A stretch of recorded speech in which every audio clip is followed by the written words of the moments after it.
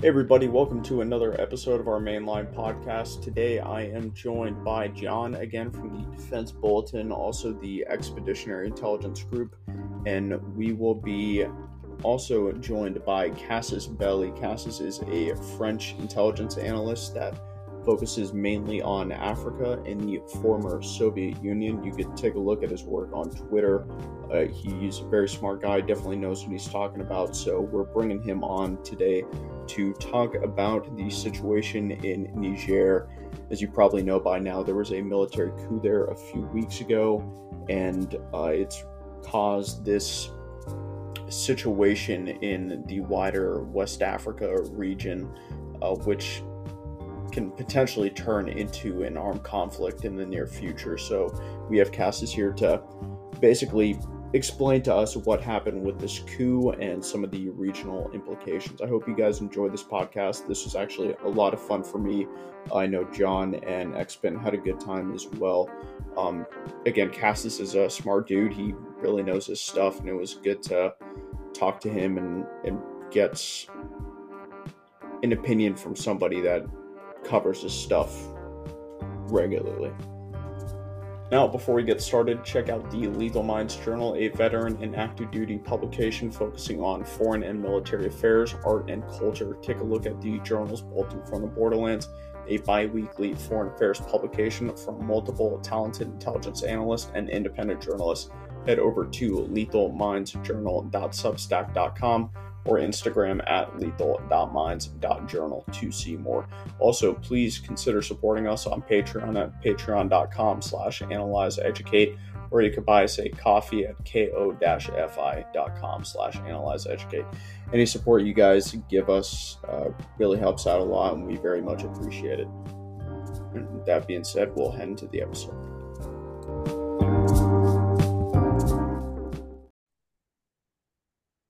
Okay, I'm here with John from the Defense Bulletin, the Expeditionary Intelligence Group, and we're joined by Casus Belli. How's it going, gentlemen? Great to be here. Yeah, hi, thank you for inviting me tonight. Tonight here in France. But yeah, I'm doing good. And you? I'm good. Yeah, thank you for being here. I'm really glad we could get you on. Xpin, how's it going? It's going good, man. How are you? Good, good. So today we're going to be talking about this military coup that happened in Niger within the past few weeks, and basically some regional implications that it may have. And we have Casus on because he's been looking at this situation, and he's probably been my best source for what's going on over there. So we have him on to kind of explain what's going on and ask him a few questions and things like that. So I guess we could get started with how and why this coup happened in the first place. Obviously, this is a regional trend, it seems like. So to talk about the coup that happened in Niger, it happened on 26 July. Nobody really paid attention at first because, usually nobody really pay attention in what's happening in Africa anyway, but during the first hours, it was very confused. Like we just knew that some military guys came early in the morning and tried to block the presidential building, and it was very weird at first. Like it stayed like this for hours, and nobody really know what was happening. And then after a few hours, I think it was like 10 a.m. local time, we had some people starting talking about it and saying that maybe a coup was happening there. And so later in the day, we learned that it was a coup led by the presidential guard. And so they went to the presidential building and they basically arrested the prime minister and the president, President Bazoum. And they basically just tried to take the power. During the first hours, it was very, very confusing, very messy. I think the most important is to note that not all the army was not all the Niger army agreed with the coup because it was led by a very small team in the um, presidential guard, and they finally agreed with the rest of army and police, etc., to make the coup and just throw away President Bazoum. So this is how all of it started, and I think nobody really have seen this coming, especially in France. I don't know about the US, but so far from my understanding, nobody really was aware of the situation. But it really came very quickly, and it wasn't supported by a lot of people at first. Maybe now it evolved a bit since they are in power for a few weeks now. But this is how it started, and I mean, this situation is not yet solved today, so I think we will still have to follow the events. So it's interesting you point out that this was started by the presidential guard, right? Because obviously their job is to guard the president from threats similar to this one. Now, as I understand it, there's actually been other coup attempts within the past few years. I think there was one that was stopped right around the time that President Bazoum got elected. And I believe he's also the first, when he came to president or to power, excuse me, it was like the first peaceful transition of power. Yeah, it was kind of the first legitimate president. I mean, he was really elected by people, and Niger has a long history of coup. I mean, they had like four coups since the independence, I think, or five. I don't exactly remember, but they had a lot of coup. And yeah, basically, it just came from almost nowhere. And it was kind of different from the coup that happened in Mali and Burkina Faso because all of this coup took months to happen. It came slowly and slowly, especially in Burkina Faso, because Burkina Faso is kind of different from Mali, and they don't really think the same way as Malian people. I mean, Mali was really pissed off by French presence and the low results. I mean, this is how they consider it, but the low results in the fight against terrorism. So in Burkina Faso, it came very quickly, in like uh, I don't know, in 3 weeks or 3 months, sorry, or 4 months, they basically just changed everything in the public opinion, and then they made a coup. Actually, there were two coups in the same year in Burkina Faso. The first one was made in January 2000, 2022, and the second one was made later in September, like last year. So the it was very surprising that it happened in Niger, and obviously everyone thought it was backed by Russians because they had a lot of influence. I mean, they had their own presence in Mali, of course, which now we can see a Wagner Group. But in Burkina Faso, it was kind of they were supporting all the opposition basically.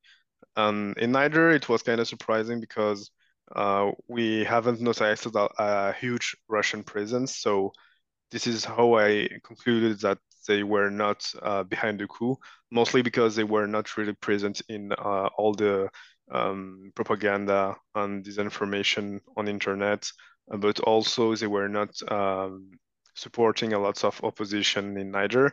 So you could say Niger was a pretty much stable country if you compare it with Burkina Faso and Mali.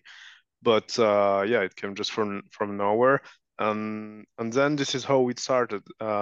It there you had a bunch of presidential guards trying to throw up President Bazoum, and then after being encircled and after discussing with the other officer from army and air forces, etc., they agreed to join the putschists and just take the power. And this is really how it took place in the first hours.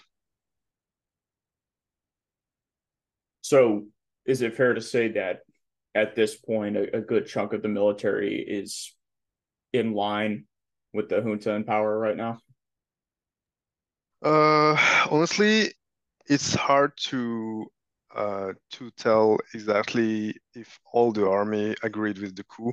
I think a lot of officers don't really follow, don't really agree with the coup that happened, but they just followed the orders by officers, and I think some of them, I mean, some officers might have seen an opportunity for them to take more power in the country, which actually happened because a lots of governors in Niger regions are military.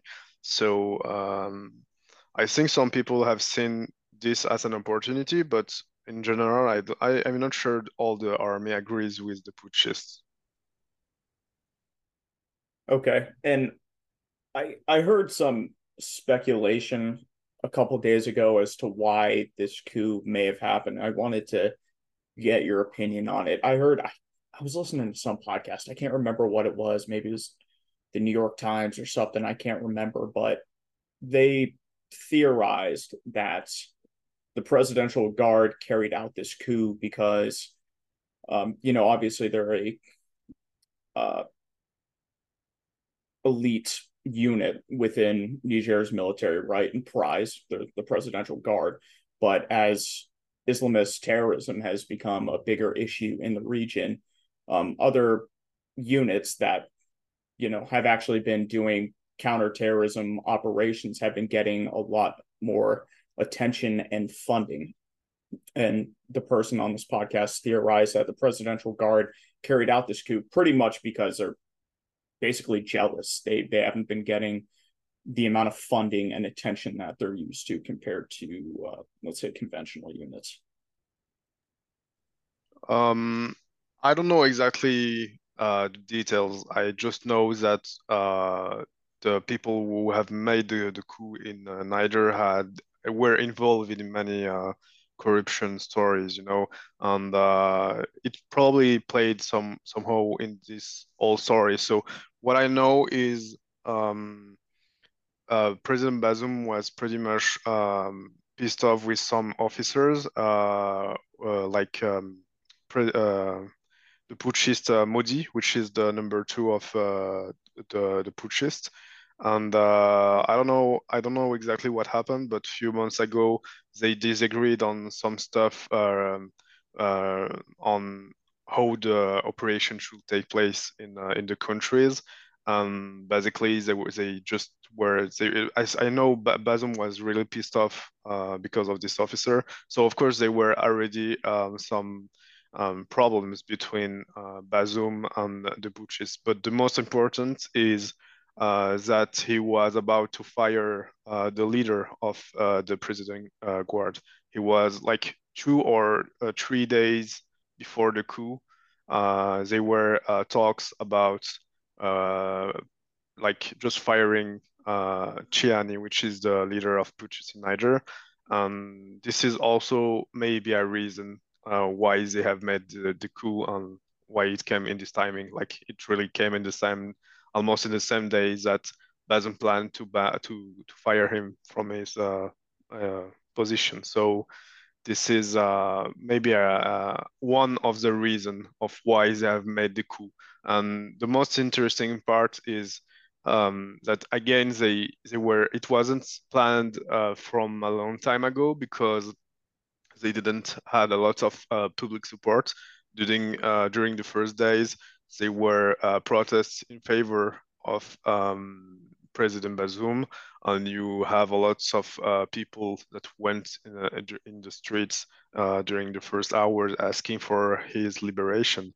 Obviously, you also had a lot of people later that went to protests in support to the putsches, but I think it's more related to like some tribalism because you have lots of ethnical groups in Niger, and of course, it's also always the stories of if you have someone of your ethnic group in the power, you will likely support him, and if you have another one, you won't support him. It's kind of oversimplified, but this is also how it works out there. Okay, got it. Expert, you got a question? Yeah, actually, I do. So, I had a few friends that were in Niger that were kind of giving me some information that was coming off, and I find it interesting because you keep circling back to how it kind of developed over hours before the protests for the junta in power, like in favor of, really began. And one of the things that I wanted to ask you was, do you think that one of the main fueling factors that the presidential guard, besides the fact that he may or may not have been fired or was going to be fired, was that they are building their platform of power on top of corruption within the government of Niger? Honestly, Niger is a corrupted country. Like there's a lot of corruption. Besides this, all the stories we talk about within the putschists, there's a lot of corruption. You can go there. I think a lot of people who work at there know what kind of corruption there is, but yeah, I think it may have it may have a link with the reason why they made the coup. But I'm not sure I understood your question. Did you ask me like if it was a reason of why they have made the coup, or? No, more like, is the presidential guard that have taken power, is are they using the corruption within the government as their platform for why they took the power from President Bazoum to the people? Oh, then on this question, I don't think so. Actually, I think they were very pissed off when some people started to talk about their corruption stories, and I don't think they use it as an argument to push other people to support them. I think they kind of try to hide it because they were not talking at all about it, and I think this is kind of taboo, if I can say that. Like they won't really talk about it. This is not how they will argue to ask for support. They will mostly talk about France, like bashing France for their results against terrorism, or more in general, they will just say, all these colonial stories and talk about how people are stealing resources in the country. And this is more the axis they are using. Gotcha, that makes sense. Yeah, because I was just seeing a lot of what the transitional government was putting out. They were like getting a lot of the influential like cabinet heads and advisors and things like that, and basically putting them on quote unquote trial on television and saying that, because of their corruption, that they were going to be serving life sentences or whatever. Yeah, they have made an interesting statement on President Bazoum. I think it was the only first time they talk about corruption. They said they called him a traitor and they wanted to take him to the courts. But yeah, besides that, I don't think they will really talk about corruption because like everyone is corrupt in the area, and if you start throwing stories on corruption, you will just expose a lot of people. And yeah, that's it. John, you got a question? Yeah, thanks. This is mainly a question for Casus, I guess, and anyone else who could answer as well.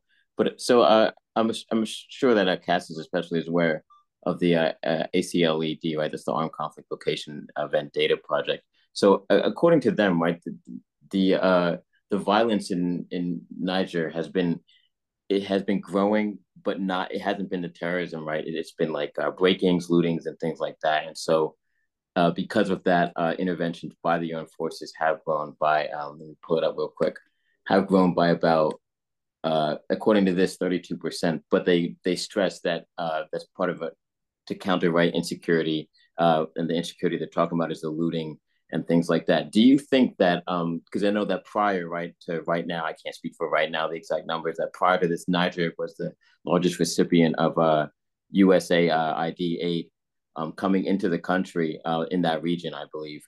Do you think essentially the a fulfillment of the mission, right, of um, essentially what you could call, fulfillment of the anti-terrorism mission. Do you think that would cause a reduction in aid coming to the country from both France and the United States and other Western countries? And do you think that that may have induced, because I've also seen this other reasoning for the coup, which kind of is essentially in line with what Casus Belli was saying, right? Which is that he was going to not defund the military, but they were going to get less and less funding, and then there was some mismanagement of funds and things like that, which is what I heard about the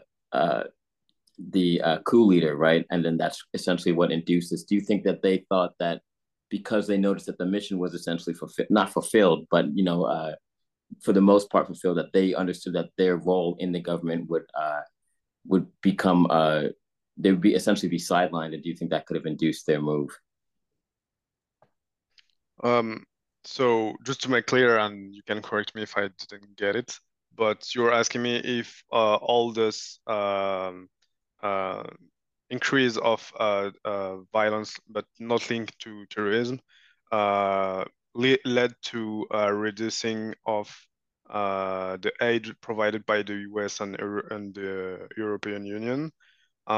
If this is also an argument by Purchase, I'm not sure if I got your question, sorry. Yeah, essentially that's exactly what I'm asking. Yeah, so no, I don't think so. I don't think it was related to this stuff. I don't think it was related to a decrease of aid sent by the Europe and America, but I think actually Niger was doing pretty good on violence. I mean, terrorism especially. If you compare with the data from Mali and Burkina Faso, but of course they had a more problem on I could say domestic violence, but you know anything which is not linked to terrorism. But basically, no, I don't think it's related to that. Like, in fact, decreasing the aids provided by the United States and Europe don't probably limited corruption, but because sometimes when you send aid to these countries, there's always a part which is not used for the objectives that was sent for. Like you can send some aid to provide, I don't know, maybe food for some village in Niger, and it will never reach it. So there's also always the story of corruption, and this is why maybe sending aid to these countries should be more how to say, controlled at some point. Like there's always some people trying to take some part of this aid for other meanings. But yeah, just to to answer quickly, I don't think it was related to this matter. I think purchase just have seen in an opportunity, probably. Influenced by Mali and Burkina Faso coup, which was actually a success. So of course, it probably gave them ideas. And I think it was mostly driven by their personal interests, like the Chiani. There's a very funny video because Chiani said during the first day of the coup that they took power because France and the US didn't provide enough results against terrorism.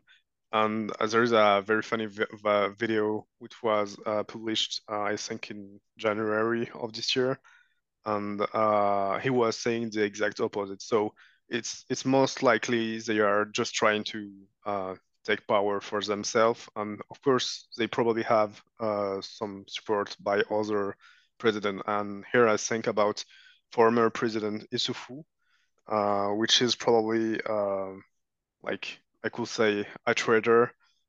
He placed himself like someone who was trying to negotiate between the putschists and President Bazoum and the Western countries. But I think he was. I mean, from what I know, he's most likely he was in charge of the coup. He really pushed putschists to take power. So I think this guy really playing a shady game.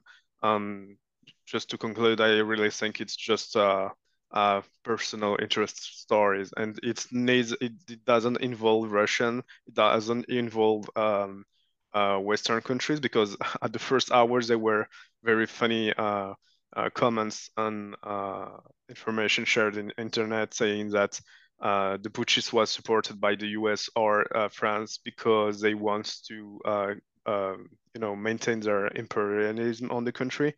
And yeah, it's now they are saying the exact opposite, but in the end, I don't think there's any link to that. It's not Russian, it's not the West. It's just a story of some guys who have seen their opportunity to take power and they just did it. That's it.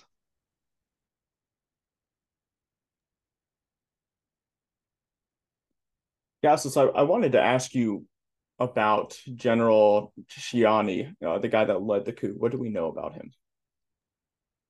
What do we know? He was for trained on he studied in France. He have a strong how to say military education provided by France. I don't have all of his resume now, but I know he had wait, let me give me a second. I will just simply check because I had it on my laptop. And he had basically he studied in France. He studied in military in France, and he went back to Niger, and he was basically leading the head of presidential guard. He was involved in another coup attempt back in uh, 2015, if I'm correct, and he was judged by court in 2018. So this guy have experience in coup. I mean, he know what he's doing. But what I know about his position is he was kind of the default choice uh, among inside the putschists. Like his number two, General Modi, don't really like him, mostly because they are two different ethnic groups. So there's kind of this story, but also they have personal conflict between them. So um, General Chiani is probably just the guy they chose quickly just to place him on in this position, because during the first hour, I don't know if you remember the first video when they announced that Puchis took power. You don't see General Chiani. You only see all the other officers. You see this guy wearing the blue suit in the front, and you see all the other officers in army, in air force, and different other group of armored force in Niger. So yeah, I think this is what we know. He's probably just one opportunistic guy, and he was placed in this position um, probably because he was just like the default choice. I don't think he have a lot of support even inside the putschist, and yeah, that's it. So even though he's nominally the leader of this group, he's not necessarily all powerful. He's not just one man. There's a So group. he's he's like not really approved inside the the putschists.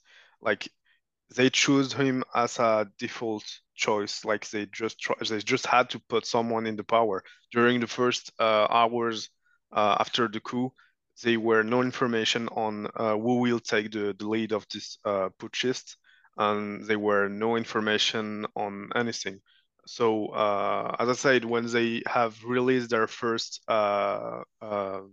video on the national TV, they were Chiani was not present, and the reason he was not present is they nobody was had taken any how to say nobody selected any guy to lead them. So he came in front of the national TV later because he was just chosen as a default choice. Maybe he have some supporters among the putschists, but I think most of them just don't really support him.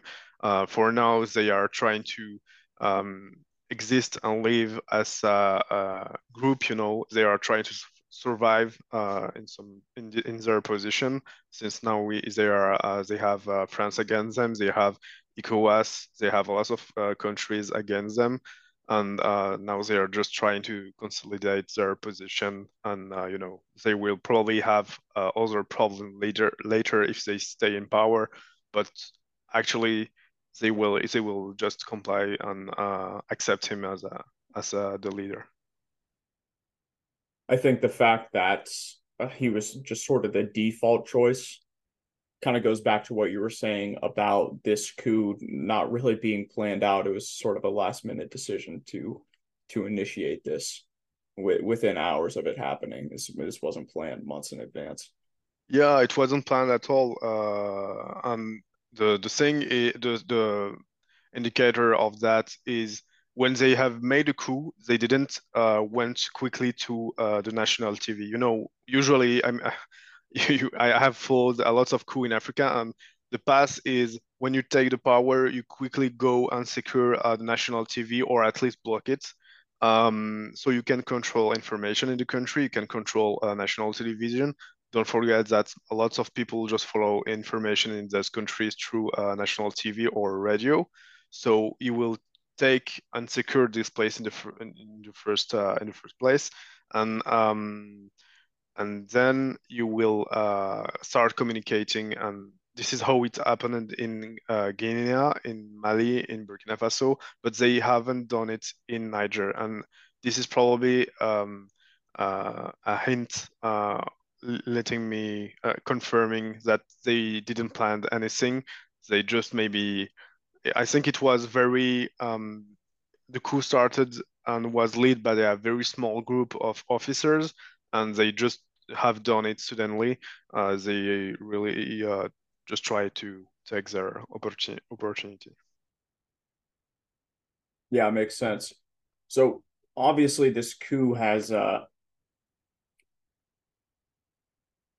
it has sparked some international concern, I guess you could say. So I wanted to ask you about really what the responses have been from the wider international community. I want to save ECOWAS for a little bit later because I'm sure we're going to spend a decent amount of time talking about that.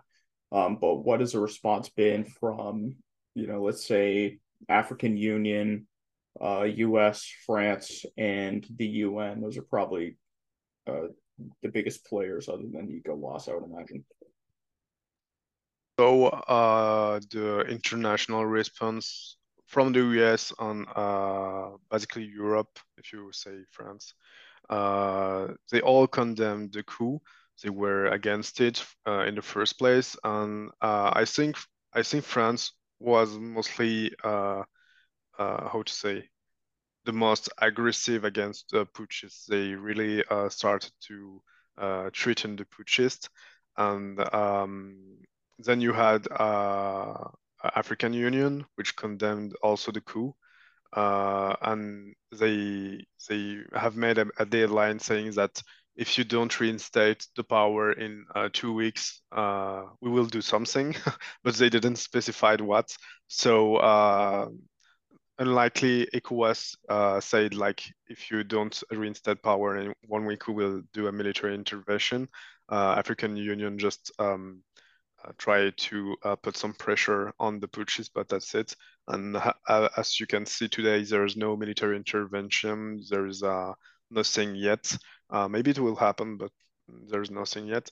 And the most interesting part is probably the position of Russia, because when the coup happened on 26 July, there were the Russian Africa summit in St. Petersburg, and you had a lot of African leaders that went to Russia to meet with Russian official and also discuss a lot of things. Uh, and I think they were kind of surprised, because when I was looking at their all the propaganda channels, nobody was talking about the coup during the 26th July. You don't find any information, because nobody was paying attention at all.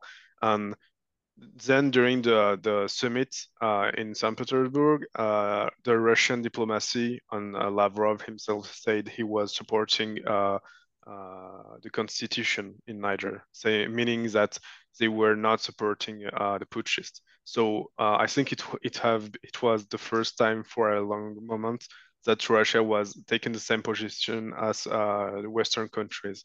Even if now they're saying they are against military intervention, the first statement from their side was to say that they are against putschists. And this is very funny, because if you look at some pro-Wagner channels, they were pissed off because of this statement, because um, Prigozhin was supporting the putschists. I mean, he took the opportunistic way, like he placed himself as an opportunistic player, but the Russian diplomacy was against the coup. And yeah, and on international United Nations, basically they condemned the coup, but no, this is also always the work of United Nations. They can do much, and I think they rejected the military intervention proposed by ECOWAS. I'm not sure. I need to check now, but yeah, basically they were against the coup, but it is an international organization. They won't take very uh, aggressive position, even if you had African Union trying to pressure them. Yeah, so as you were saying, the Russian reaction is pretty interesting because you brought up the summit that was just in St. Petersburg around the same time this coup happened. Um, I mean, notably at that summit, you had the representatives from Mali and Burkina Faso, the leaders from those two countries who are, you know, members of the military, and they were there like in their fatigues and everything like that. And from my understanding, Russia's been pretty warm towards them. So it's interesting to see this reaction to Niger. Yeah, I think everyone have seen this images of the Burkina Faso leader and the Malian leader in Russia, especially the Burkina Faso leader Traoré with his military clothes and talking to people. I think he have made a lot of impression. Um, but yeah, it's their position is very interesting. Um, Everyone could think that Russia was behind the coup, but it truly seems like they were not aware at all.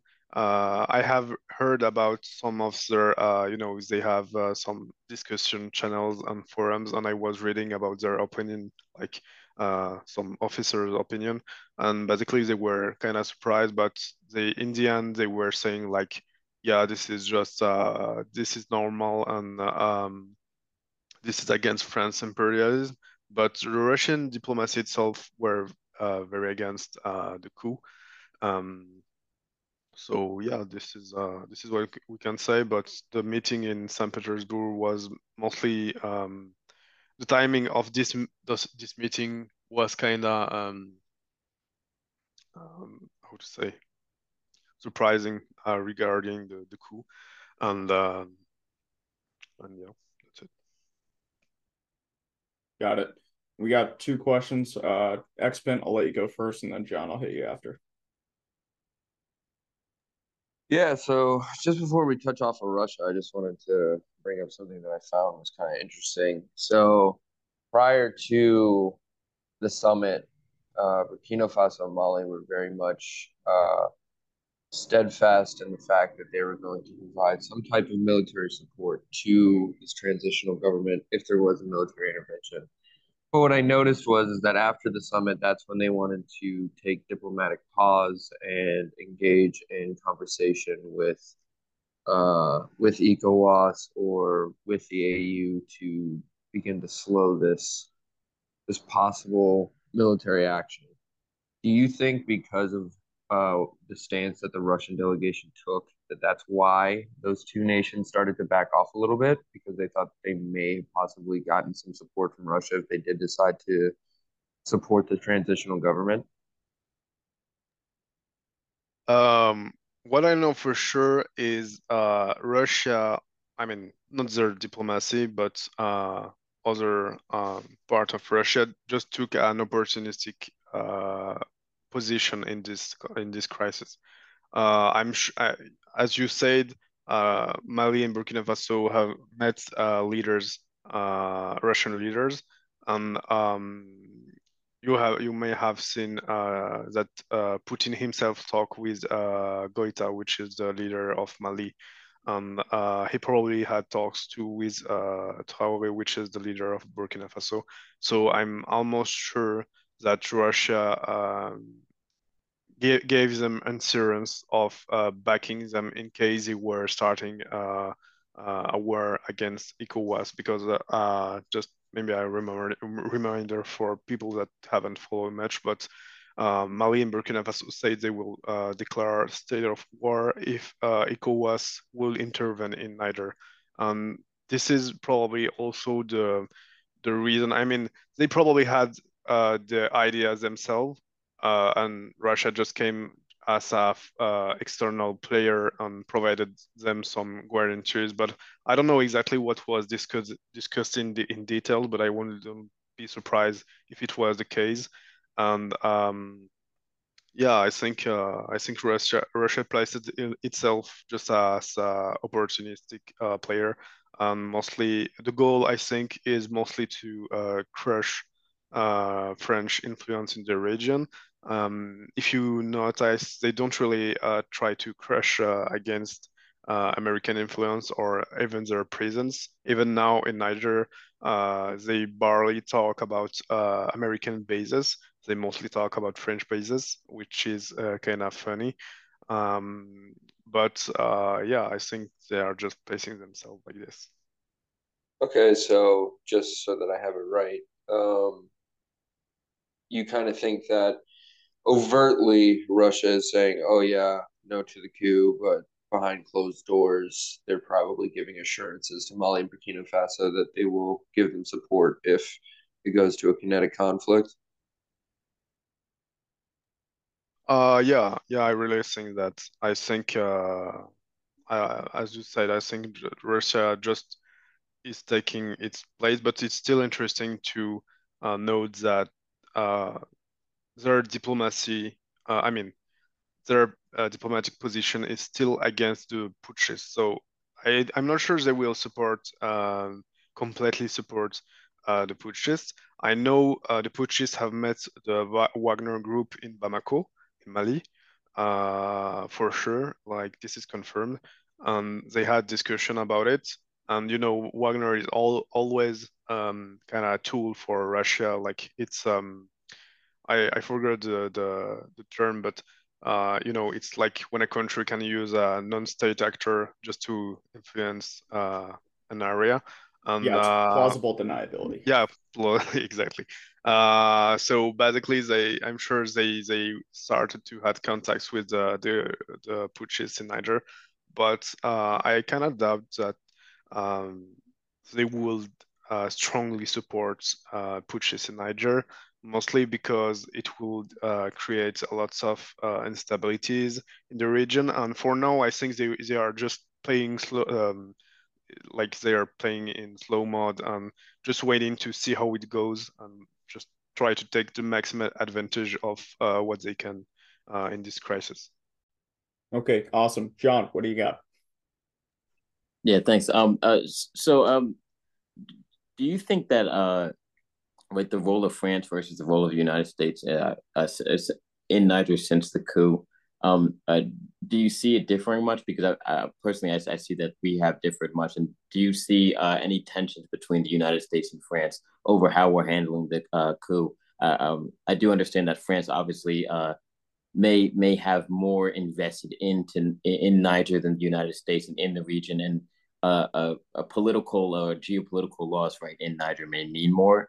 Do you think France is maybe angry with the United States for the way we've been handling it, this kind of keeping it at arm's length, this kind of standoffish way of handling it, or do you think France either doesn't really care that much, or would they like to see more U.S. involvement, possibly involvement from some of our 1,100 forces that are within Niger? This is a very interesting question because it wasn't really discussed on the public places, but yeah, of course, France was kind of pissed off by the last American position. Um, so at first, I think they agreed on condemning the putschists in Niger and just trying to take position against them, and also. I think maybe the US was kind of in the same line with France on this crisis, but I think the US just started to take the pragmatic way, which is like probably we invested a lot of money in our bases in Niger, and this is our main security place for the Sahel region. So we really don't want to lose it. So they didn't state it like this, but it let me think that they could agree on having putschists in Niger in exchange of keeping their bases. And of course, it will really piss off France because France is actually losing its influence in Africa. It's not a secret for anyone. They lost their influence in Central Africa. They lost influence in Mali, in Guinea, in Burkina Faso, and you have a lot of developments in other African countries, which let me think that France just should kind of give up Africa somehow. Um, and yeah, they are taking another position now. Now France really wants to maybe throw away this purchase because of course President Bazoum was really close to France. Bazoum was in France a few months ago, in April. And by the way, at this time we had some rumors spread on internet saying that they were a coup in April. It was fake news, but it was maybe the first attempt to spread misinformation on Niger. And back in time, I tweeted it and I shared the information. It was very interesting. But as I said, President Bazoum was really close to France. So of course, France has good ties with him. They were working very closely with him, and now they're afraid. I mean, France is afraid to uh, lose all this connection with the country, and then it's also afraid to lose all of its influence in the region because you also have Chad, which is right next to Niger, and maybe it's also afraid to see other countries losing their, I mean, seeing other coup in the country, you know. So yeah, today it was discussed on public medias, but there's a kind of, I would say, cold tie between French and American diplomacy. I think France might be feeling itself kind of betrayed because they had other plans in their head. But I kind of like the pragmatism of the United States. Like they will keep their interests first at any cost. And maybe this is also what France should learn a little bit more and trying to accept when it's time to leave, when it's time to go, and try to just build a new relation with the African continent. And yeah, for now, I think this is kind of difficult between France and United States. The Victoria Nuland visit in Niger was probably aimed to secure Niger from Wagner, I mean, not only that, but it was mainly the main topic, like trying to avoid Wagner in the country at all costs.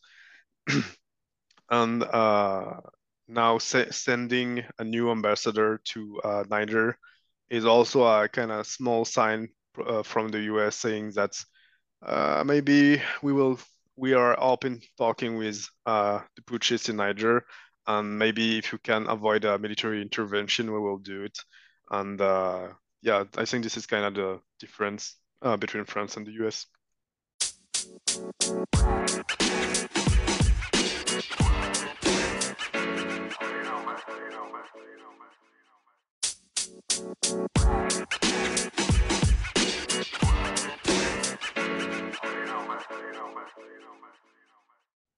Okay, good stuff. So I wanted to ask you, getting into this thing with ECOWAS, why have they gotten so involved in this situation? Um, ECOWAS was involved in many situations in the area. I remember Gambia. I remember Liberia. There's many other examples. I think there's like 10 or more. So ECOWAS role, besides being an economic group, is also to ensure that all these countries are stable. Like make sure that all these countries have democratic, democratically elected president.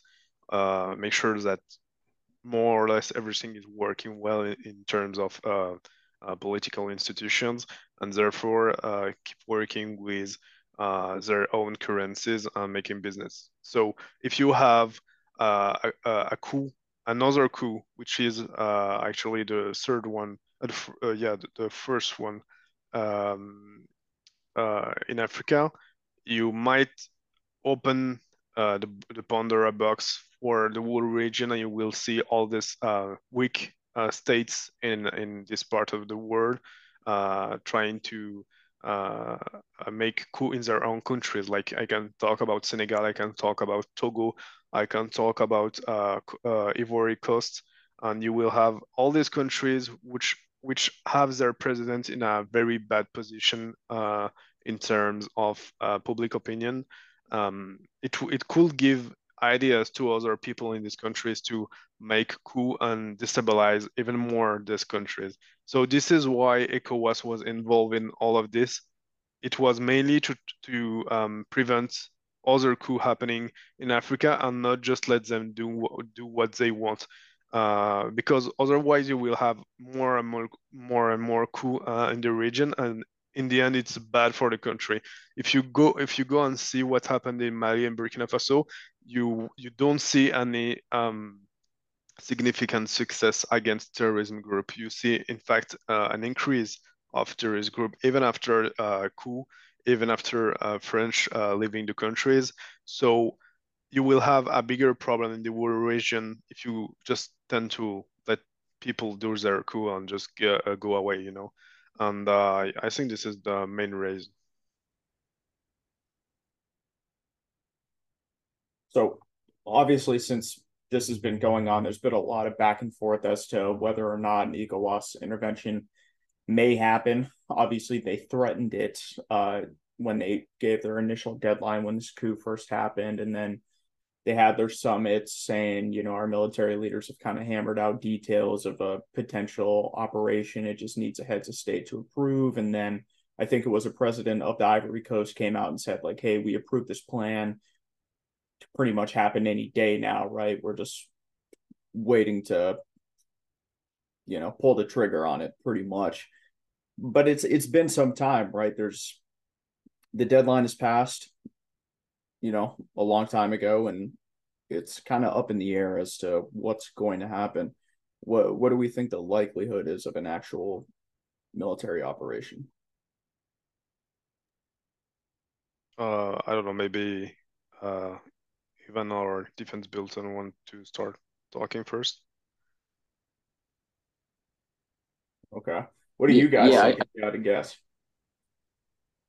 yeah, I could answer real quick, and then explain if you want to go. You can go first. Um, uh, So I've been reading. I've been kind of like sticking to critical threats a lot, which is that they work with ISW. That's the Institute for the Study of War. Most of the listeners will probably know what the Institute for the Study of War is, but I think the platform that gets a lot of less coverage is critical threats, which they do a lot of focusing on threats around the world, but a lot in the Sahel region in Africa. And they have like a Sahel update, a weekly update, and they've also been doing updates on the Niger coup. Yeah, And they're a what they've great been source. yeah, bang out stories. And what they said in their latest update for this past week, right, is that uh they're not going to see. They think that ECOWAS cannot mobilize the forces they need to intervene in Niger within 30 days, right? They think they're going to need 30 days time to do this, which kind of directly contradicts, right? Just yesterday, right? ECOWAS kind of stated like, okay, we're ready to go in, we're ready to do this. Now, I can't speak to, I don't know if anyone else can speak to the actual amount of forces that we've seen assemble so far. I do know that some Super Tucanos from some AU nations were sent to the putschist uh, in uh, in Niger. I can't speak to also how much those will help because obviously, right, uh, countries like Nigeria, especially, right, have a significant uh, uh, significant weapon systems that I would think would kind of make these kind of negate the effect of a Super Tucano on the battlefield. For those who don't know, that's like a propeller aircraft. You could when you think of like a P-51 Mustang, essentially. Um, but one thing I have seen Critical Threat saying a lot, and I've also seen other platforms saying this as well, that kind of like, and the word they use, right, is a linchpin, is that Nigeria is kind of a linchpin on this, right? Because ECOWAS is not going to be able to move on this without Nigeria's full support and essentially without their armed forces, because, right, they're the powerhouse in the region.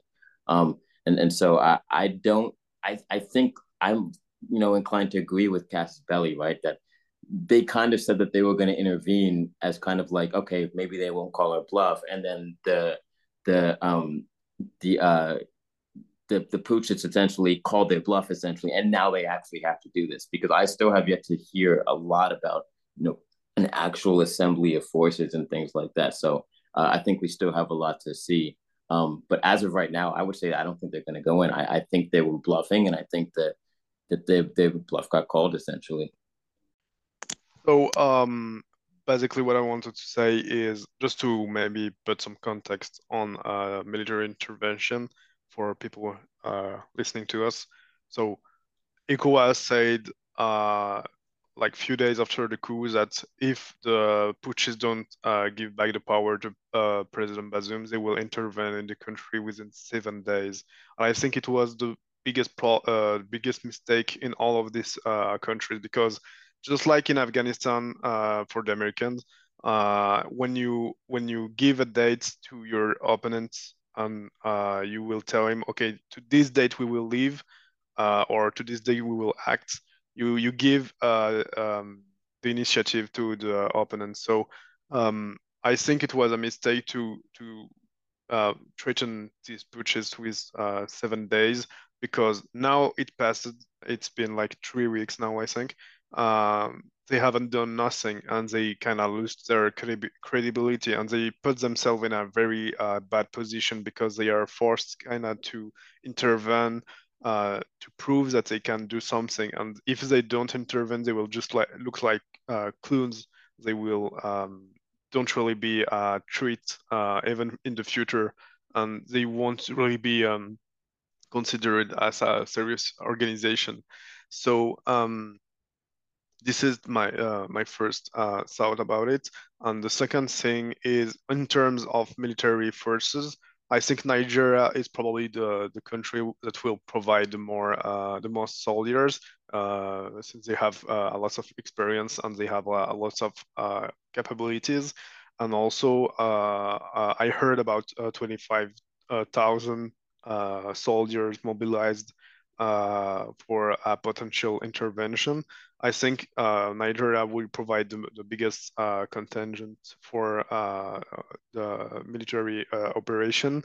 And then you will have other countries like Senegal, like Ivory Coast, etc. You will have all these countries providing them few soldiers as well. But yeah, I think the problem is when this coup happened, it should have been fixed right now. Like if you wait too much, you will lose the public opinion because of course a lot of people will slowly just support the putsch because all of this organization have put sanction against Niger, and now you have people facing food problems. You have people facing liquidity problems in the country and even electricity now. So slowly you will have all these people supporting all the pushes because they are saying like uh, this is not a problem created by the pushes itself, but it's the cause of sanctions. So of course they will slowly support these pushes. So the more you wait, the more you're losing the public opinion support, and it's very important because if you start any operation in the country now, if you have people against you, you will have a lot of trouble, and it can turn very badly in terms of operation. So my point is to say we should have intervened in the first hours of the coup, like really in the first hours when it happened, so you can help maybe the president and other forces to arrest the putschists right now and not wait 3 weeks later and try to intervene in the country. And just to go back to the point of capabilities, yeah, it's probably true that ECOWAS uh, don't have time to mobilize all these people. Maybe they will need more time. The thing is, now it's in, we're we're playing in a shady, gray area. Like there are some days they are sending delegation talking with the putschists, and then they are threatening putschists again, and then they are saying they will mobilize people, and etc. etc. So at some point you will have to make a decision. You can't just stay and try to bluff the putschists uh, until something happens. And the more time you lose, the more time you're creating a risk that any military intervention will turn bad, and it could be a very huge issue because both France and America have troops, even Italians as well, and German people. But there's a true risk on this story. And yeah, I think America don't really want to get involved in Africa and probably gives it some bad memories. I mean, there's not a lot of involvement of America in Africa since the Somalia story, etc. But if you don't act now, you will just have to comply with the purchase and you will have to deal with it. And it seems like, just to conclude and to link with the former question, but I really have the feeling that some countries and America among them probably wants to comply with this purchase and just say, okay, we're good with you, but if you can guarantee that we will keep us our bases in the country, we're fine with you. Yeah, I think you bring up a couple good points. I mean, when you set an initial deadline and then you keep pushing it back and back multiple times, and we need to have a summit, we need to have a second summit, a third summit, we need to do all these things. It makes you look like you don't really know what you're doing. And the more time it takes, I mean, the less likely that there will be a successful military intervention, right? Obviously, you give the pooches more time to prepare. I mean, that's just gives them more favorable terms in the event of a military intervention. I'm also glad you brought up foreign aid, because I think Niger's budget is based off 40% of foreign aid, right? So you take that away, you run the risk as time goes on of people starting to blame, let's say, the US and France as opposed to the putschs for that aid being taken away, which 40%, that's a good chunk of change. I think Niger is probably one of the poorest nations in the world. And if that 40% is missing, they're definitely going to notice it as time goes on. But Xpin, I know you had something you want to bring up. And then after, I actually do want to ask you about Nigeria, because I know me and you have talked about that within the past week or so.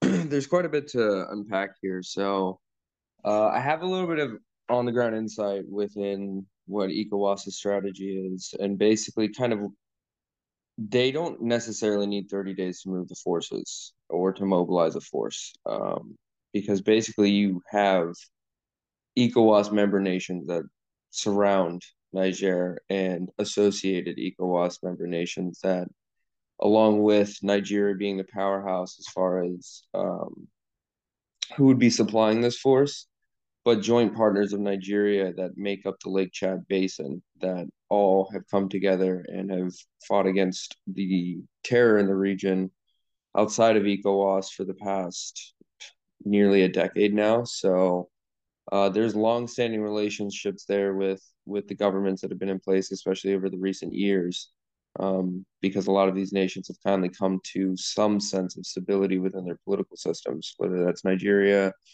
Chad, Cameroon, and Niger up until recently.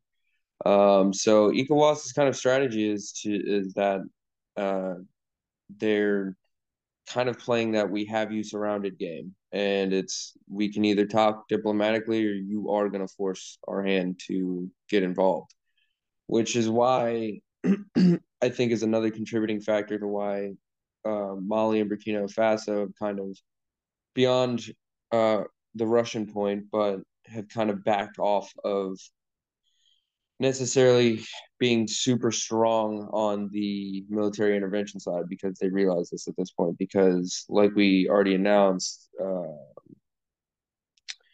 Cote d'Ivoire has already committed force. Nigeria has already committed resources, and not necessarily forces, but resources, and the forces will soon to follow. Their joint task force members, such as Chad and Cameroon, I'm sure will also get involved and be giving resources towards this as well. So, what a lot of people forget is that the Lake Chad Basin's Joint Task Force have been longstanding partners for a long time, and they've had close relationship and associateship with each other in the fight against counterterror in the region. So essentially, as far as the mobilization of the force, it's very hard to say that it's going to take 30 days. I think as long as a solid plan is put into place, it would not actually take them very long to mobilize this force with the added resources of the associated nations that I think would jump in to aid ECOWAS in this. Okay, interesting. John, I'll let you go, and then after that, Evan, I am going to ask you about Nigeria real quick. Yes. So, Evan, do you think that essentially, you kind of mentioned how like, the ECOWAS is right oriented towards the counter-terror fight. Do you think we're kind of seeing a similar thing like we saw right with the United States and even Russia and other Western nations? Do you think they're not really oriented towards a force-on-force fight? Do you think that could possibly be why, other than just kind of waiting and waiting and waiting? Do you think kind of getting their forces amalgamated together and things maybe because they're so oriented towards? I know Nigeria had an election as well. But maybe because they're oriented towards a specific fight and not necessarily this force on force, right? Country on country fight, or is that kind of like just a shot in the dark? Well, I think it really comes down to not necessarily a military or strategy question as much as it is a geopolitical one, right? Like all of these nations together, previous to this coup, have been, interacting with each other on multiple levels, just beyond defense. But so they have long-standing relationships, and there's reason to lose, and there's a lot to lose by losing their regional partner in that. I mean, with let's say this transitional government were to stay in power within Niger, and then um, they can't handle the influx of overflow of Islamic extremism from Mali and Burkina Faso, then that leaves that entire basically northwestern flank open to more Islamic extremism spreading into the Lake Chad Basin, which would be catastrophic for Nigeria, Chad, and Cameroon, who have put concerted effort into coming very close to finishing it in their nation and in that Lake Chad Basin region. So in the terms of your question, they are more geared toward the counterterror fight and working together in that sense. But as far as the country on country, I mean, they all have the capabilities to do it. Do they want to do it? No. But at the same time, they do want to keep the relationships that they have and everything that they have been doing because for the Lake Chad Basin, it has been successful, this little joint association of those nations. Good, thanks. And Expen, I wanted to ask you about Nigeria. Like I said, we talked about this, I don't know, maybe it was a week ago or something like that. You have an interesting situation where it seems like if Nigeria is not on board, then there's probably not going to be an ECOWAS intervention, right? They're probably the most capable nation in terms of military capability in ECOWAS, and the alliance really depends on them to make something happen as far as a military intervention. You have a situation where you have a new president, right? Tinubu, I think his name is, who says he wants to get involved, right? But obviously Nigeria has issues of its own, particularly Islamist extremism, right? They got a pretty good fight on their hands. And the Senate has already said that they will not support a deployment of troops to restore President Bazoum to power in Niger. However, I believe there is a provision in the Constitution that allows President Tinubu to deploy forces regardless of what the Senate thinks. So my question is, how likely do you think it is that Nigeria will go along with a military intervention? It's a very good question, and it kind of leads back into what I was just talking to John about, and it really lies in the fact that a couple of things. You touched on the first point. Nigeria is just experienced their elections, and President Tinubu got instated and took over the reins of power just here recently in the past few months. So this is still a very, very fresh election. The big thing that people were really kind of reluctant to talk about because they didn't really know how he would operate in this sense is Tinubu's tenacity with his military strategy. Nigeria, for the most part, has always kind of stayed out of external conflicts, and most of their fight has been internally, like you said, with Islamic extremism, banditry in the northwest, criminal gangs in the central and southwest region, and then herdsmen and a small separatist movement in the southeast. So they've had enough on their plate that they don't necessarily get involved too much externally. However, going back to what I was just talking about with John, if you look at it, and if by chance they've had relative success with the previous administration that was before the coup occurred in Niger with their fight against counterterrorism with this joint task force in the Lake Chad Basin.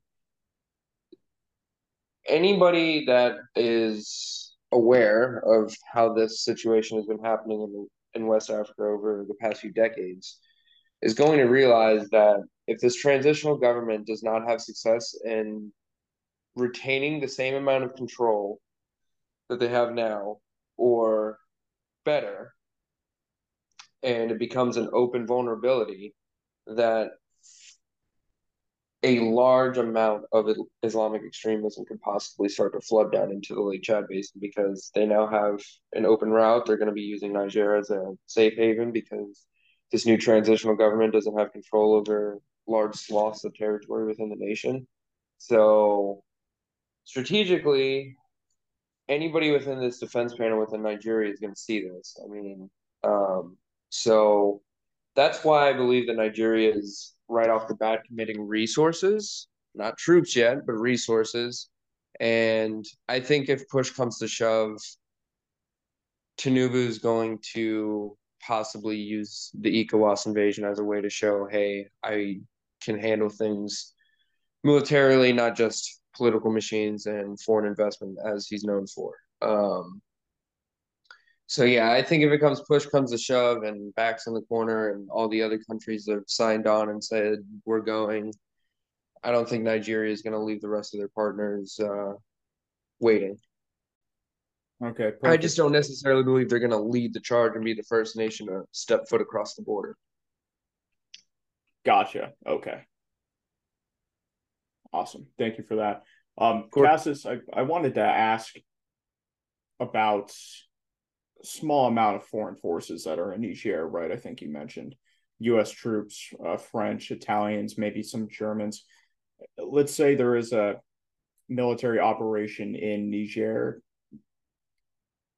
Are those foreign forces possibly at risk from, uh, let's say, Nigerian troops or even civilians?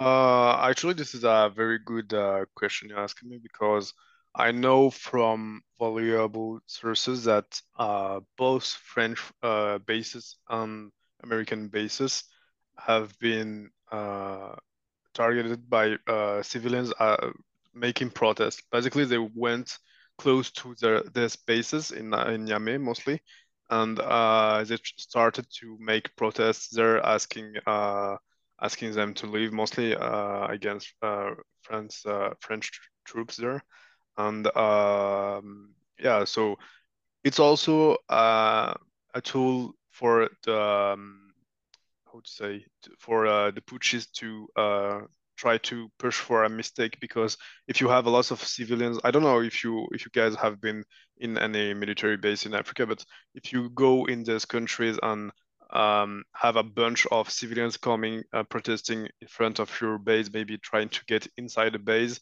if you have any accident like someone opening fire or anything like this, uh, it will just create the whole fucking problem in the country. I think this is also what they're trying to do, like trying to pressure foreign military bases, mostly French. I think I know that the US ones also have been under pressure a little bit, but yeah, this is how the putschists can try to destabilize foreign forces. But it was a few days ago, and since that I haven't noticed anything else. I know they have been protests even today in front of the French military base in Niamey. But it was kind of like pacific. It wasn't very aggressive. So I think it's also driven by some opposition groups, because I mean there were already some opposition groups in Niger previous to the coup, especially in one group which was called I forget their name, but it was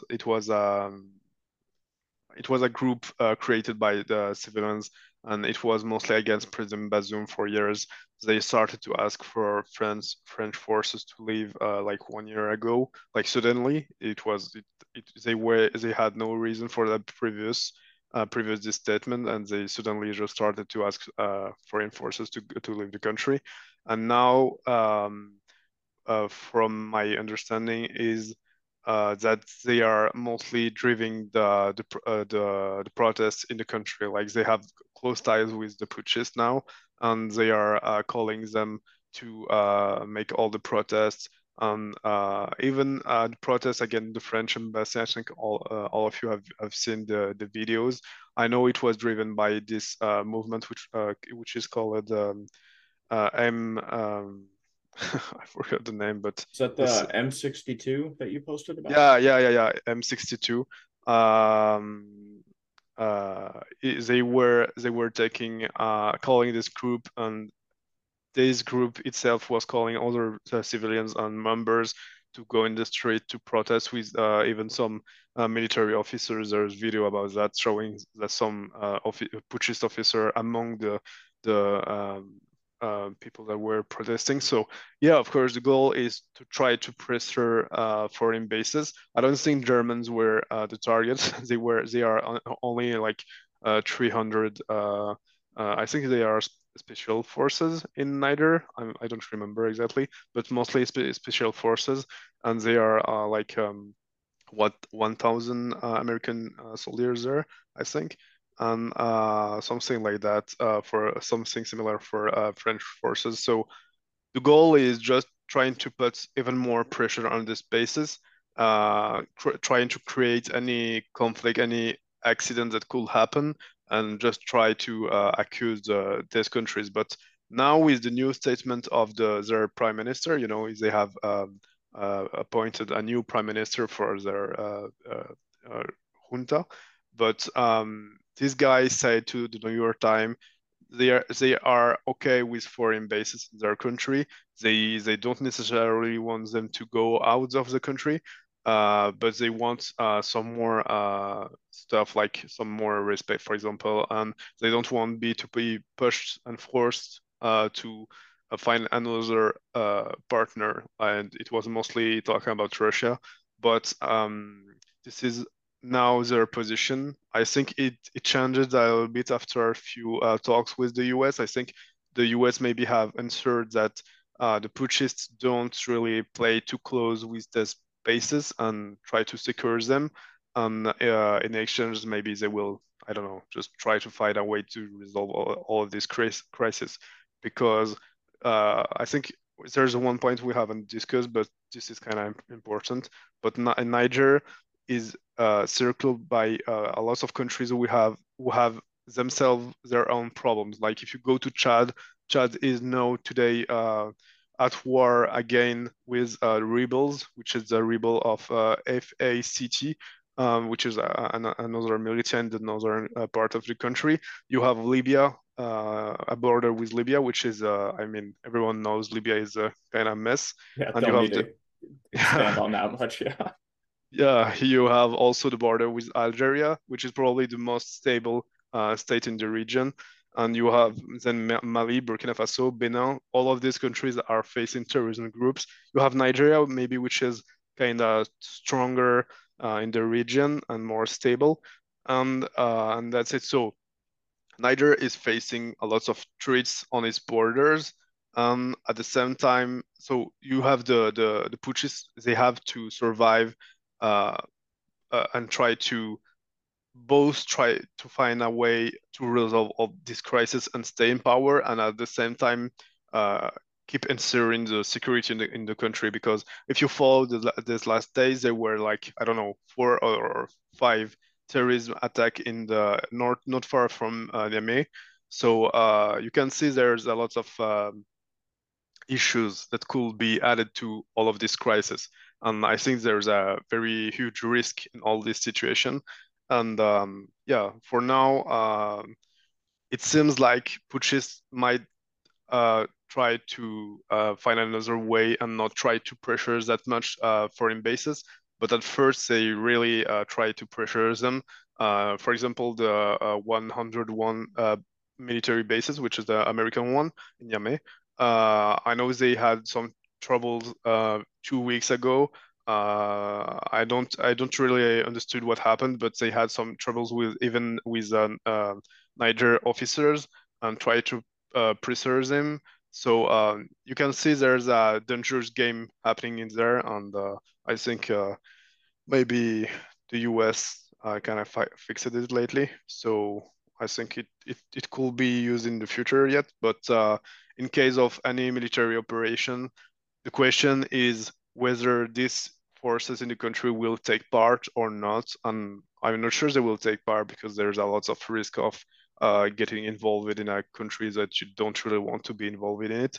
And maybe you just want to let ECOWAS take the lead and try to support them, maybe in terms of, I don't know, intelligence or logistic and all this stuff. Got it. So I wanted to ask you real quick about the international airport in the capital, Niamey. Is that currently controlled by foreign forces? It's not completely. Is there? In fact, the airport is pretty big. I don't know if you have ever been in this place. I have, so I I have an idea of how it looks like. It's very big, and you have a part of the airport which is controlled by foreign forces. You have this is the base where you can see drones. You can see the Reaper. You can see other drones like this, and many many planes, and not all of it is controlled by foreign forces, but there's a big part of it occupied by foreign forces. This is basically the base used to travel in the country, also to go to Agadez and also Dirku, because there's another basis, U.S. basis in Agadez and also in Dirku. But the Dirku one is kind of smaller and kind of special, if I can say it like this. Okay, so foreign forces controlling some parts of the airport is normal and has nothing to do with the coup.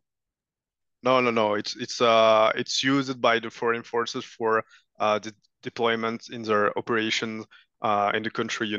Just like in Bamako or in Burkina Faso wouldn't be the example, but in Bamako, when the Barkhane was deployed there, one part of the bases was occupied by French forces, mostly because when you deploy an army in a foreign country and you want to help him, you need uh,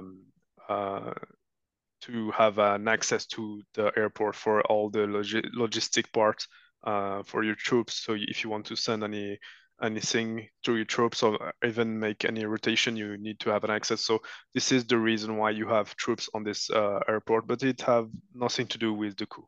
Okay, I think another good example for our listeners would probably be the international airport of Baghdad. I know the U.S. military controls a certain part of that. I can't remember what the name of the camp is, but obviously they'll deploy forces out of that and operate out of there as well.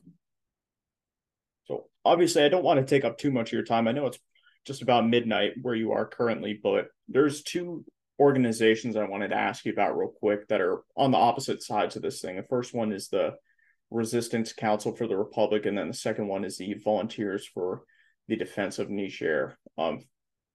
First off, let's go with the Resistance Council. What is that?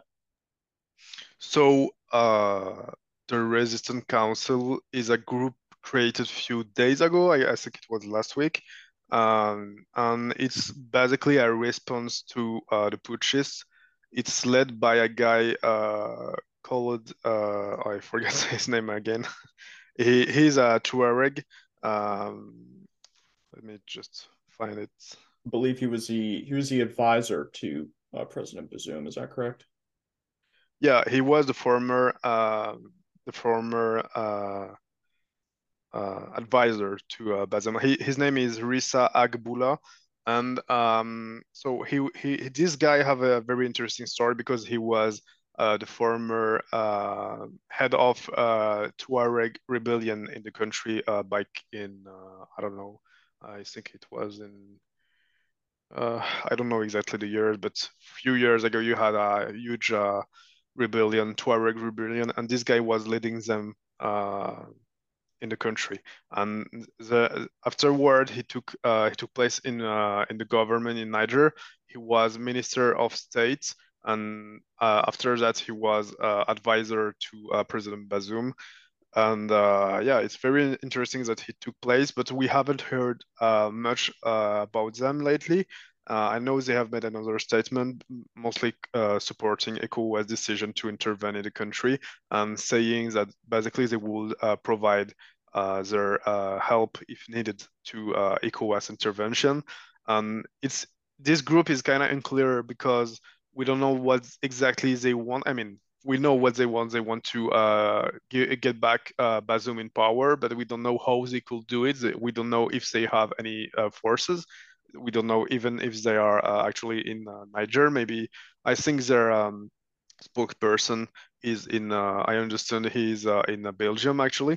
But this guy, Rissa Agbula, which is the head of this council, we don't really know where he is, and even what kind of forces and how he'd like to act against Butchit, because you could have another faction created in this country, and you could maybe see them acting and trying to throw away these Butchis. But yeah, for now it's kind of shady organization. What I can say is that their head of group is a very experienced guy. He's not just a random guy pick it up. This guy really know what he's doing, and I'm waiting for more of their statement. I think for now they're kind of waiting for more development on the ECOWAS intervention. Like, will it take place or not? Like, nobody knows now if they will take place. I mean, earlier today they said it will take place. They said they have confirmed that date, but you never know. Maybe it will be solved before that. But yeah, for now we just have to wait for more information about them. But it's a very interesting development, and maybe we should just keep their presence in mind in the future. Yeah, something to keep an eye on, but it's all up in the air at this point.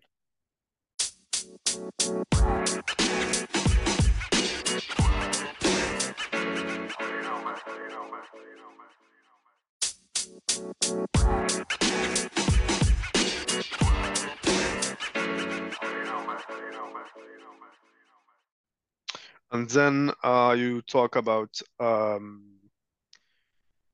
wait, I forgot what you said. The You said the volunteers, yeah. Yeah, the volunteers for the defense of Niger.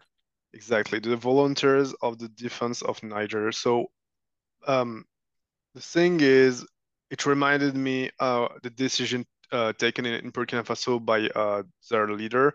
So Burkina Faso have just quick reminder. Burkina Faso have half of its territory, like 50% under, almost 50% under terrorist control. So you have a lot of terrorism issue in Burkina Faso. And basically, what have made the new leader was to create a group called a militia actually called Volunteer for the Defense of Patria. I think it was the name. So it is kind of the same name as Niger. I think the idea is you call civilians and ask them to enlist for this new militia. And maybe it was a potential reaction to ECOWAS statement. And it also follows what we said earlier when I was saying that the more you wait, the more you're giving time to the putschists to organize themselves. And this is precisely what they are doing now. They are trying to enlist a lot of people. I've shared on Twitter one video of these people. It was in the stadium in Niamey. They called a lot of civilians to just come and enlist in their militia, but we don't know how many of them signed up, and also we don't know what are the capabilities of how much can the putschists give them weapons. We don't really know all these details. Maybe it was just kind of response to ECOWAS threats, but it can be very interesting to keep an eye on it, because if you start having such militias, this conflict can go really, really bad with civilian quickly trained and turn it into militias, especially if you send ECOWAS in the country. So yeah. Yeah, it's a quick way to have an insurgency on your hands for sure. I think that is pretty much all I have for you. Let's go to some saved rounds if you guys got them. John, you want to go first? Yeah, definitely. I had a last question for Casus and also as well Evan as well. Do you think that I understand that ECOWAS is more so an economic partnership compared to the African Union, which kind of is more security cooperation, economic cooperation, and it's kind of like the all encompassing, right? And I understand that there are ECOWAS nations who are in the African Union. Do you see? I understand China has kind of touched on this a bit. I understand that China, they gave warnings to their citizens, as well as some other things. They did also say to quote relevant nations. I think that we all know what they're talking about when they speak about relevant nations. They're talking about France and the United States, or just the United States, to essentially keep an eye on what they do in the region and limit their involvement. I believe is what the words they used. Do we see much? I know we spoke about United States, we spoke about France, we spoke about Russian involvement. I understand that China, right? Africa is kind of like the area where China is seeking to expand their foreign policy, I guess you could call it. We see them building naval bases as well, and creating these partnerships with nations. Some may just call it them throwing money at nations, but regardless of what you can call it, right? China is seeking involvement in Africa. How much involvement do we see China have if any, in the Niger conflict, or are they kind of hands off, just like the United States as well as and other countries as well?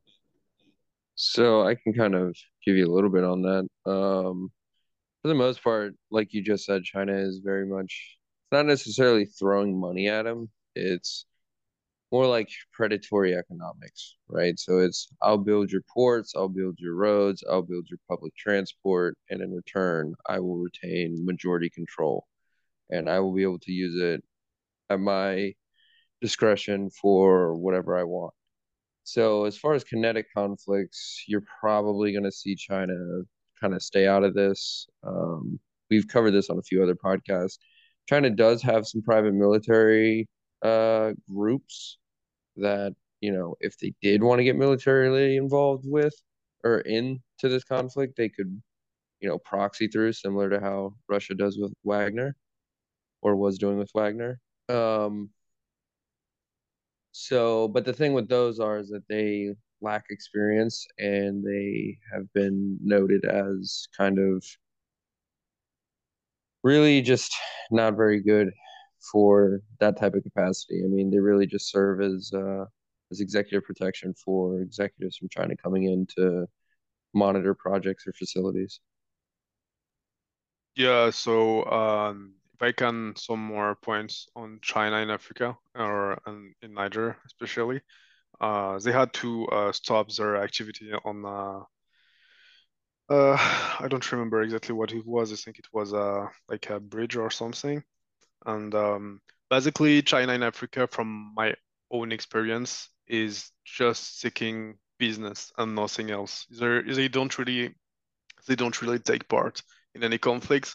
They don't really try to get involved in all this country. In fact, they don't really like instabilities because it kind of fucked up their business. But what they are interested in is mostly, as you said, provide lots of infrastructure for those countries, and in exchange, they will just try to get raw resources as more as possible. They have lots of mines in Africa in general. They have lots of access to resources. They are even stealing sometimes some resources. I can tell you about Guinea. I know they have some bauxite. I don't know what to say in English. I think it's bauxite is a good word, but basically they have some resources exploiting there, and basically what they do is taking it, carrying it on a ship, and may, like they declare on their paper that they have like, let's say, 100 kilo of such resources, and in fact they have 200. So basically they're that different. They are kind of stealing the resources, and I think they are not the only country doing it, but they kind of like it. And basically in these countries they just make sure their business is going well, and of course they provide security solutions, but only for their mines so far.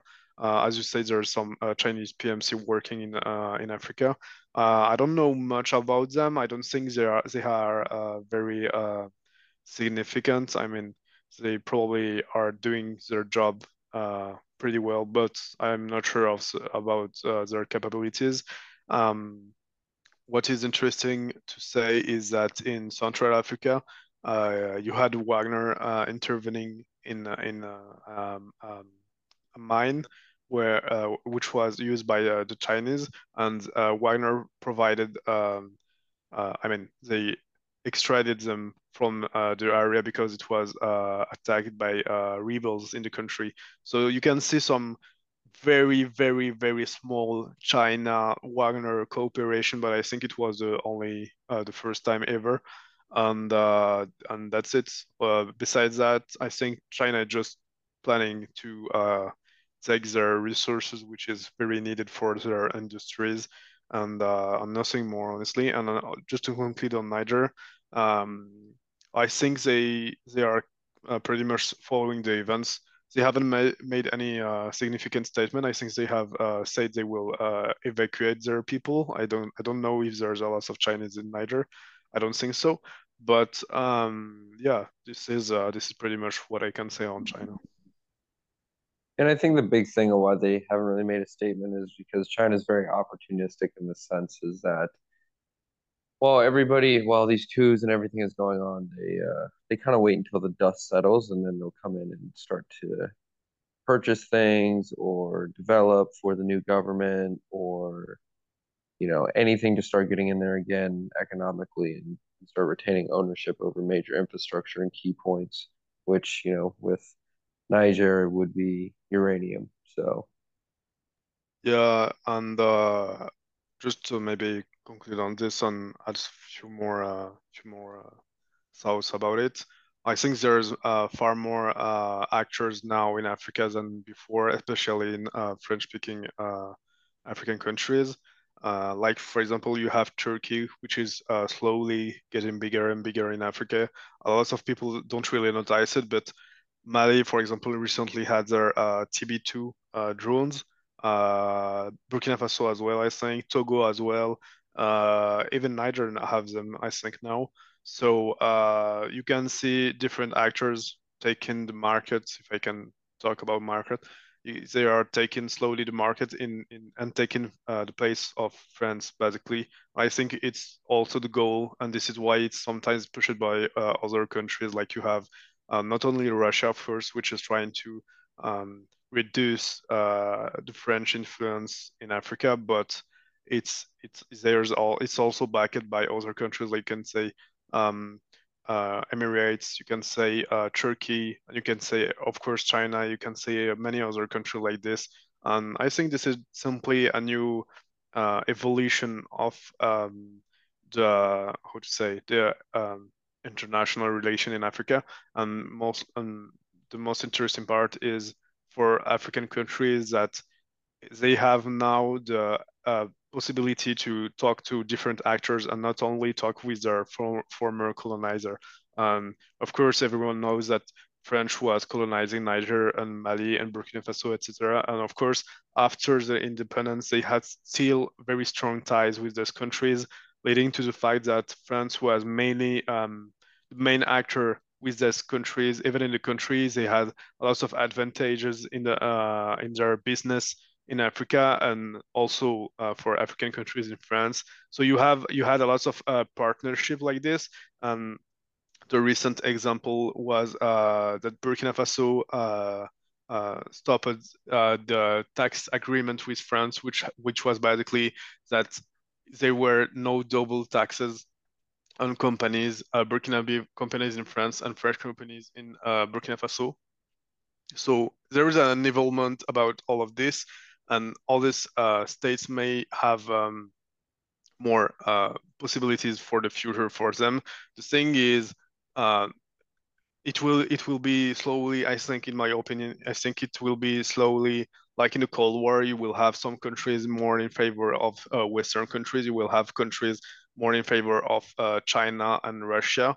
And maybe we're getting back to this fact, and we might see more in the future coup in Africa, and maybe supported by a lot of foreign countries in the future. And I think this is probably the most interesting part. And maybe just to talk on my French position, maybe it's also time for France to reconsider its own politic in France.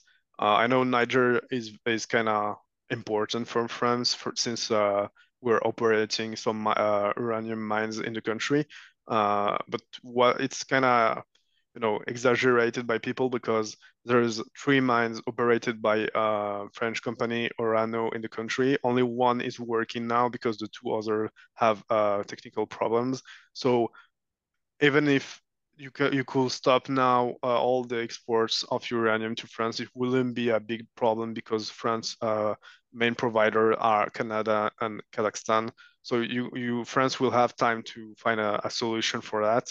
So, but still, it's still interesting to have, of course, a company working in this mines.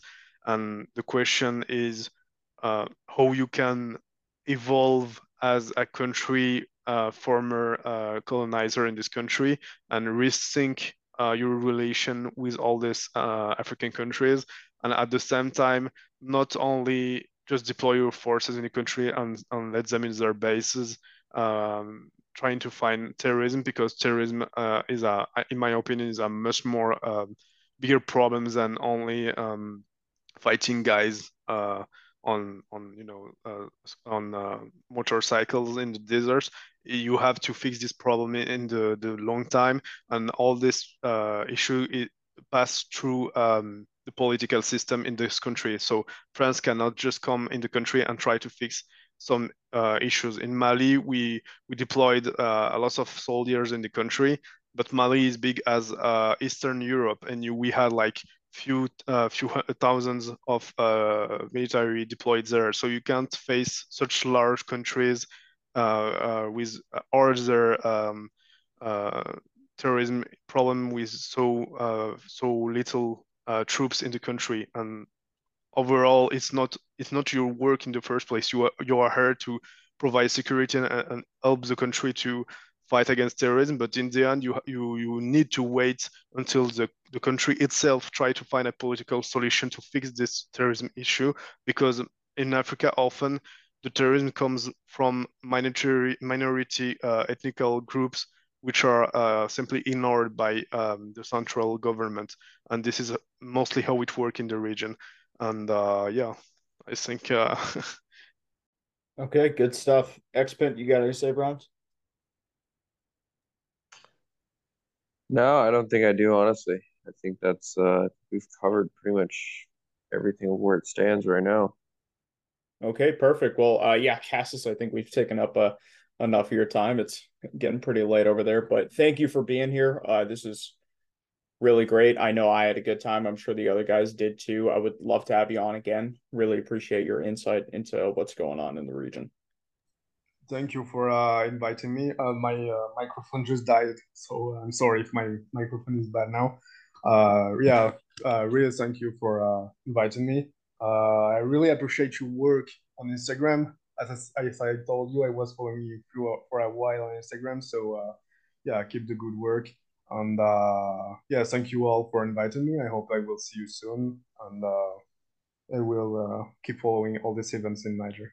Yeah, and actually, before I let you go, real quick, how can people support you? Oh, you can just follow my Twitter account, I mean X account, which is at Casus Belli with two I in the end. And yeah, it's good. I don't ask for money or anything else. I'm just now, since now we're paid by Twitter, it's great. But no, seriously, yeah, just you can follow me on Twitter. And if you have any question, you can shoot me a message. You can also follow another group, which I am a member, which is Always on Wagner. They're doing a very insane job, honestly. So yeah, Oh, I didn't know you contributed to that. yeah, I contributed. Actually, I'm a member. I work with them like daily because I do my work, my personal work on Niger, of course, but we are also following all the development of Wagner. And just if I can put a few words on the group, it's Yeah, of course. mainly a group dedicated to tracing Wagner paths around the world. We started the project like 1 year ago, more than 1 year ago actually, and it led to sanctions by even the U.S. State Departments against them. We pointed them like some shady companies in Africa, which was linked to Wagner. And yeah, we have done pretty much lots of reports. You can read our report on Mali and Burkina Faso. You will see how influence is working there and how it was pushed by the Wagner group. And also, yeah, we have made a lots of, I think, interesting report. You can just follow their Twitter accounts. I think they deserve it and have done a very great job. And yeah, of course, for the listener, make sure you can follow Brody's Instagram. He's doing a very good job. I really enjoy reading his posts. Yeah, I appreciate that. Thank you very much. John, Xpin, of course, thank you guys for being here as well. Always value your guys' insight. And gents, I think, yeah, that's pretty much it. Yeah, thanks for having me on again. And, thanks for Casus Belli for coming on with us. Yeah, it was good to be around. Appreciate it.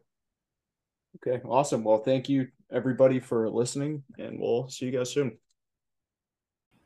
Okay, everybody, thank you for listening to that episode. I really hope you guys enjoyed. Of course, thank you to Casus, John from the Defense Bulletin, and Xpin for all being here. I appreciate all them engaging in the conversation, asking each other questions. Again, I hope you guys enjoyed it. I did have fun doing that podcast personally. Of course, thank you for supporting the podcast as well. It means a lot to me. You could find this on your favorite apps. That includes Spotify, Google Podcasts, Apple Podcasts, wherever you listen, we're there. You could find us on Twitter and Instagram at Analyze Educate. That is all one word.